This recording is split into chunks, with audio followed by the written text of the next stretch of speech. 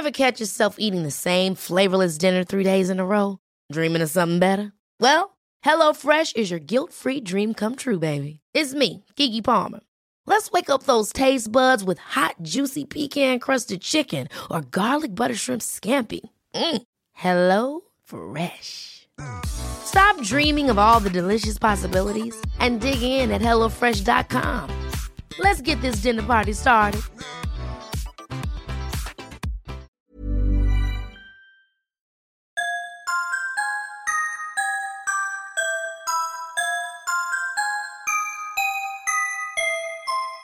The camera cuts to a close-up shot of dead girl's face, then fades to black. You left her behind, reads the text, and she died. The words hang in the void on the screen for a moment more, but they too disappear. Our row of seats are utterly silent. No one breathes. A great rope of tension upon which the atmosphere is balanced grows tighter and tauter. Stretched horrifically and unnaturally. Guys, I want to say, it's time to go. Please, we need to leave. But I cannot bring myself to do it. An irrational fear has taken a hold of me. One that claims that by doing so, I will single myself out. I will single myself out to screen zero, and I might as well draw a target across my face. So I remain motionless, staring. Dead girl's pale blue eyes still burnt like ice into my mind. The screen lights up with the next commercial, and the cycle continues. The camera pans in on a long, low building, well maintained and wildly out of place, nestled as it is amongst the squalid, run-down street of an unfamiliar city. A little jingle plays from the speakers, one which is wholly unremarkable, yet grotesquely upbeat. Had the jingle played on TV in the friendly light of my living room, I doubt I would have even looked up from my phone. But here, played here in the darkness of screen zero, followed by the quiet horror of an unexpected dead girl promo, it's sick. It makes my skin crawl. The camera draws us through the double doors of the building, then the doors beyond, and the place is revealed to be a restaurant of some kind. At first glance, it seems relatively normal. Deep scarlet decor, wealthy-looking patrons eating their meals at their tables. The air seems to ripple with heat, and it's as if I can actually smell the scents that the restaurant boasts. Rich porks, spices and meats. But the longer you look, the more you start to notice. It's all meat, for one thing. Every plate is piled high with ribs, with slabs of steak, sticky and leaking. As the camera travels through the restaurant and passes the patrons by, we hear their snorts and burps of gluttony. Their ravenous chomping and munching and grinding teeth. We see the juices fly from their lips. And the patrons themselves. Their skin, upon close inspection, is covered in scales. Some more flesh-coloured, some closer to grey.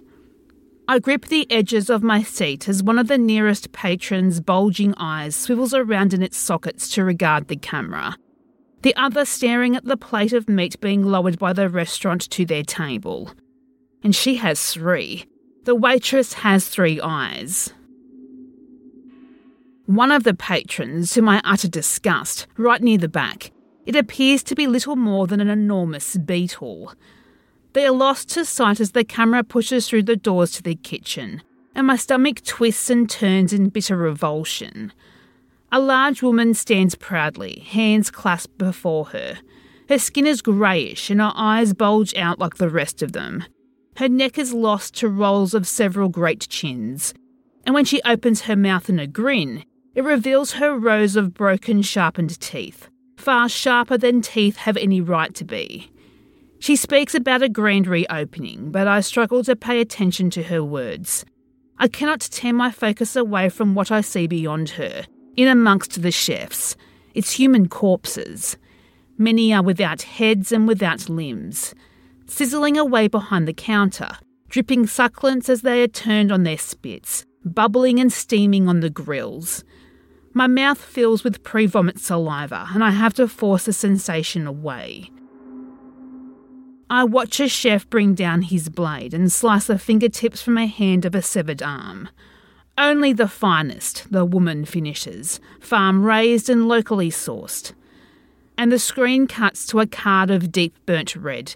Now hiring, it reads across in gold, with its terms and conditions in small print along the bottom. There is no time to read it, however, before the commercial ends, and we are plunged back into the cool darkness of the theatre.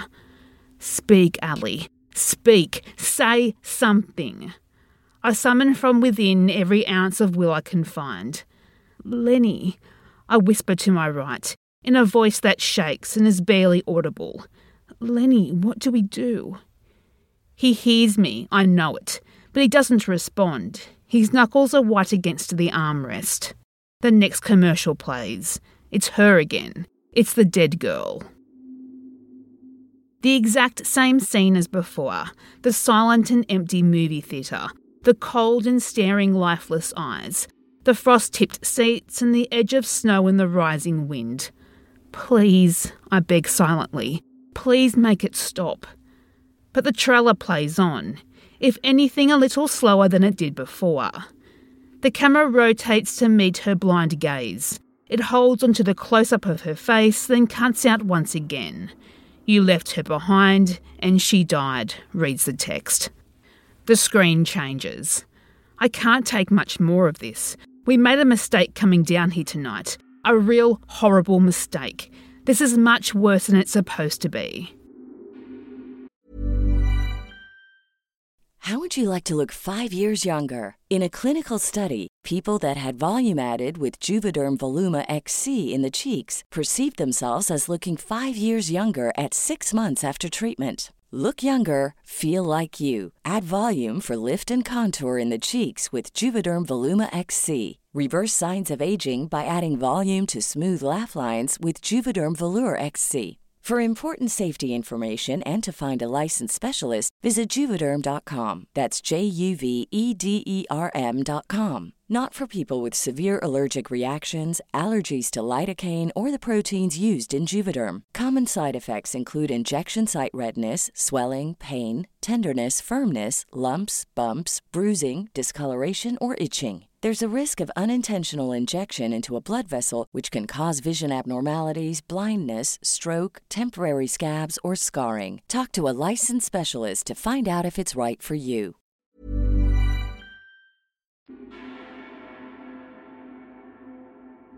A loud and clown-like laugh bursts from the speakers as the pictures on screen light up in a myriad of sickly, artificially enhanced colours. Wow! Says the little girl as the camera zooms in on her face, then down to her hand. We are shown a pair of ancient dice, sitting in the centre of her palm. They are carved from thick and deep red-brown wood. They're quite obviously out of place in their cartoonish, exaggerated surroundings. The girl gleefully throws the dice through the air, and the boy catches them in his fist. Another series of zooms and close-ups. There's a whole group of them now, all kids, all looking at the dice and dressed in bright primary colours. "Hey kids," comes a disembodied voice, and the children look up at the screen, smiles wide. Yeah! They reply as one. "Are you feeling lucky?" They cheer and clap in response as a jaunty xylophone pop tune bubbles away in the background. "Make a wish and give them a roll. Just keep 'em close and watch your soul," sings the voice merrily. I wish for ice cream, says the boy, and he crouches to roll the dice across the ground. The camera follows their movements with exaggerated angles and quick changing close-ups. The dice land heavily on a 4 and a 3. The camera suddenly swivels and the colours are temporarily blurred. The focus shifts to the street, and an ice cream truck skids to a stop by the front lawn. "Hey," calls the driver, adjusting his cap. "What do you know? My freezer's just gone and broke. You kids want any ice cream before it melts?" The camera shifts to a POV of the ice cream man as the cheering kids run the length of the grass for their free cones. He starts to hand them down to the jumping, bubbly children. All except for the boy who actually rolled the dice. He is not in the camera's focus, but he can be seen in the background, withering and screaming in the grass. The others have left him behind. He cries out in pain as red cuts and fresh scars start slicing their way through his bare skin, as if marked by an invisible blade. His screams are lost beneath the music. The camera shows us a close-up of the dice, still on the grass, and another girl picks them up. She looks into the camera with a smile, ice cream cone slowly starting to drip in her other hand. I'm so sick of my mum, she exclaims with a grin. I wish she was dead. A laugh track plays and the screen cuts to black. The commercial ends. Jesus, it's so cold here, I think to myself, shivering. Since when has Screen Zero been so cold? This is hell. I'm trapped in a nightmare here. We have to go. We have to go. But nobody moves. Nobody moves and the watch party continues. The screen bathes the seats in front in a soft yellow light. It shows us yet another movie theatre, one like ours, more or less empty, and occupied by only a handful of guests, sat right in the very centre. For one very terrible long moment I think that it is us, that Screen Zero is showing us footage of ourselves. There's Lenny, sat in the middle. I tense right up, but no, it isn't us. The people on screen are smiling, they are laughing, but they're talking in low voices. I have to examine them closely, but the teenager in the middle is not Lenny. Similar for sure, but the bone structure is slightly different. His hair is lighter. Lenny, someone whispers to my right. Lenny, isn't that your dad? Lenny again does not respond. Could it be? I think. Could that be Lenny's dad, back when he was young? There are 5 of them in the group, 4 guys and 1 girl. The girl alone stops laughing. She quietly disengages with the group and looks slowly up at the camera, her bright blue eyes glittering a little green in the yellowish light. I swallow a sharp intake of air. It's her. It's fucking her. It's the dead girl. But I have no time to process the implications of this realisation before the scene cuts out yet again. A white message flashes up in the black. The following trailers are appropriate for the rating of this film. Then it disappears. The text is replaced by a title card for a movie that does not exist. It's called Broken and Rebuilt from a Skeleton, rated NC-17. The day began as any other, says the narrative voice of a young woman as a scene fades in. It's fall in New England. She's locking up the front door of her little house and heading down the street, drawing her coat around her shoulders against the breeze. When, without even a word of warning, everything changed. The woman steps into a thin but wide cluster of orange-red leaves and she stumbles. She trips and falls right through. She falls through the leaves as if they were water and she disappears from sight. The camera shakes and we see her panicked. She is falling through a tunnel, the leaves blowing around her body. The leaves fly past the camera and they are replaced by great webs and hordes of spindly spiders, watching her fall with their hungry green eyes. A close-up is played of a pair of fangs tearing into the back of her hand, ripping off a slither of flesh with bursts of blood. The woman screams and twists. As she falls through the tunnel, she is caught by the strings of a great web, one which promptly snaps her neck. The camera holds its position and the spiders draw in. "Leave her alone!" calls out a voice, and a flash of light encompasses the screen. The screen fades in slow and we see the woman in a childhood bedroom. Metal bars can be seen protruding from her neck, connecting her head to her shoulders. She raises her arm with an accompanying mechanical whirl, and the camera zooms into the back of her head, through her hair, as she rises to a robotic stand. There is a spider, hidden in a crevice he's built in the back of her skull, tugging on wires and little metal wheels with its many legs. "I will fix you," he whispers. "You're safe with me." Dramatic classical music plays over the speakers, and the audience is granted several wide panning shots of New England cities and landscapes. We see the woman being harassed on the bus by a group of teenagers. We see her lose her hand as she tries to brush her teeth with a cluster of bolts and gears. She never reacts, only stares emotionlessly ahead. We see her standing at the side of the bridge in the rain, and we see the spider eating its way through the corpse of a rat. It cuts abruptly to black with a beat of a drum. Coming soon. Darkness. "Lenny," I whisper. "We need to go, man. We need to go before the trailer of Dead Girl plays, I meant to say, because I know that it'll be different this time. It'll be different for the worse. I cannot bring myself to say the words. I cannot do it. The weight of the environment forces me back into a strained silence, and the trailers play on. Cornfield, this one is called, rated R. And sure enough, the opening shot is one of a cornfield, gold and green, shifting and stirring in the gentle breeze. The camera remains fixed in place as a rumbling rises in the speakers, reverberating through the seats and the floor, and the corn starts to shake a little more violently. The sound of heavy scuttling and low grinding and clicking becomes clear amongst the rumble. And just when I can take the growing tension no more, a colossal centipede creeps into view in the distance. It's massive and unearthly, and it winds its way through the corn, ever scanning for its most rewarding root with its lightless black eyes. It tears the corn from its stems with its pinchers and chews it up as it scuttles up close and right across the view of the camera, shaking it a little as it does so. "Release summer," flashes the text across the corn backdrop. There's a date beside it, but the numbers are scrambled. It cuts to black and the next trailer plays. And we are too late. It is time, it would seem, to pay the price for our inaction. My heart pounds loud and hard in my chest, as if it was trying to burst free, as if it was trying to escape from this terrible place. You left her behind and she died. Rated NC-17.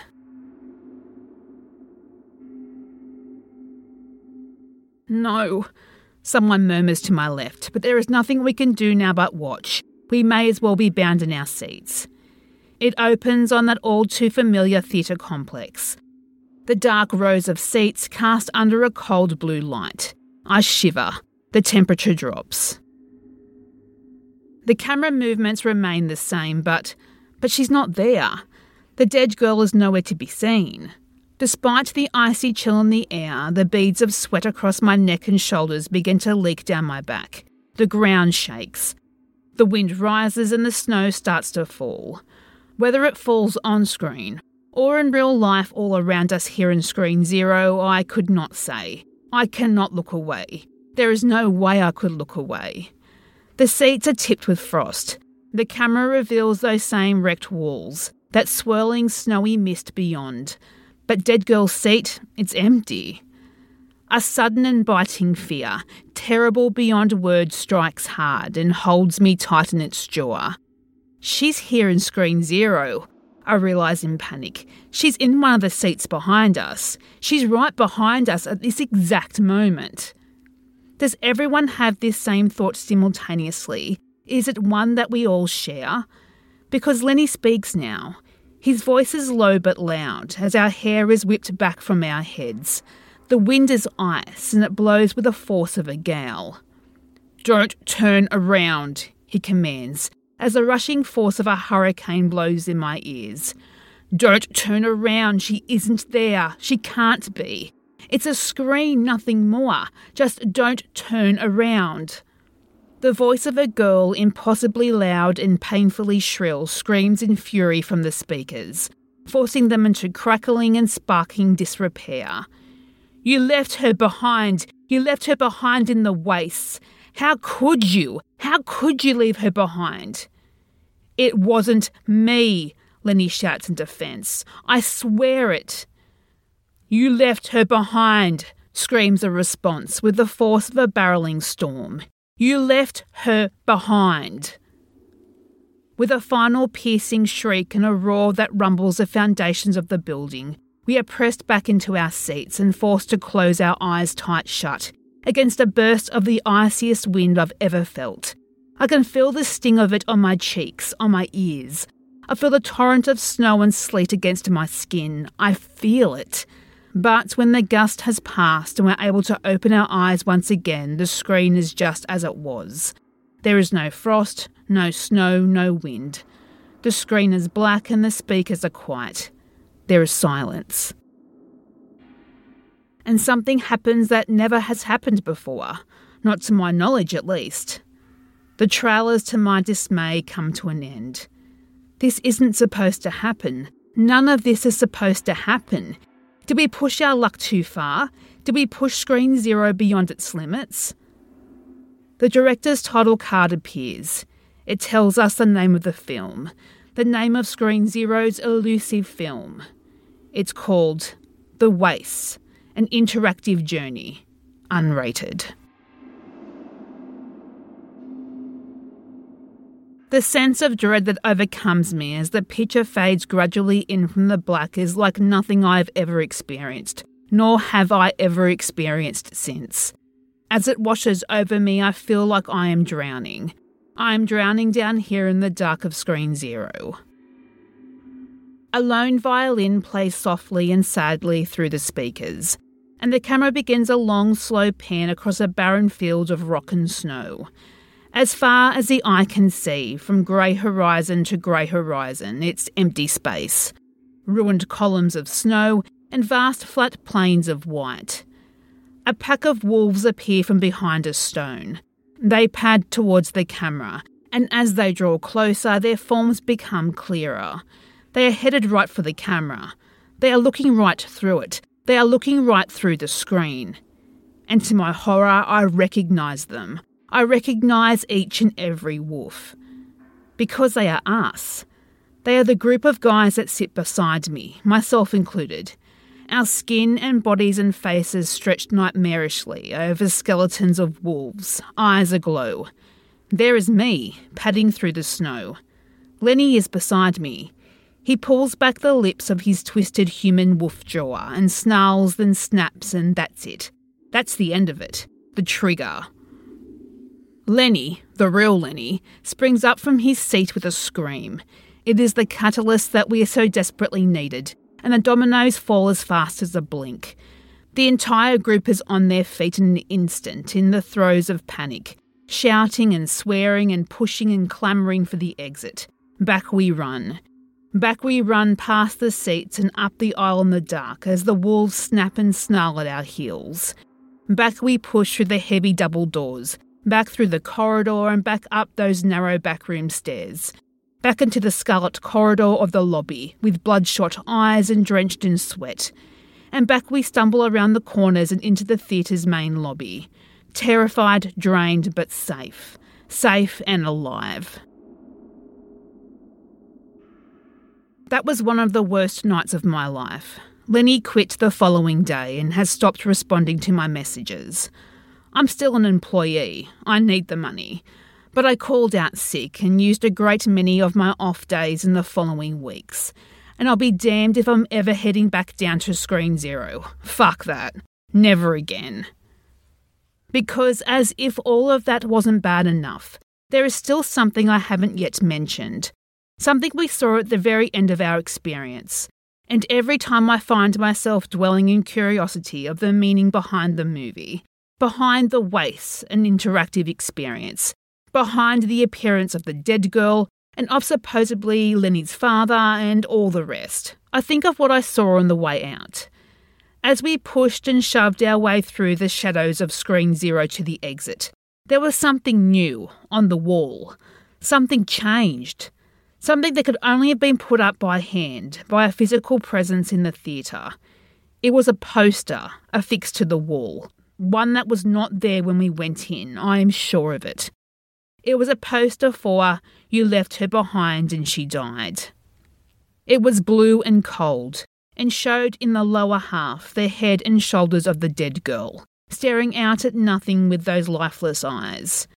Above her, retreating into the distance, were row after row of theatre seats, all tipped in frost. And at the very back of the poster, were a chaotic group of human-shaped shadows, pushing and shoving and sprinting their way through the swirling mist.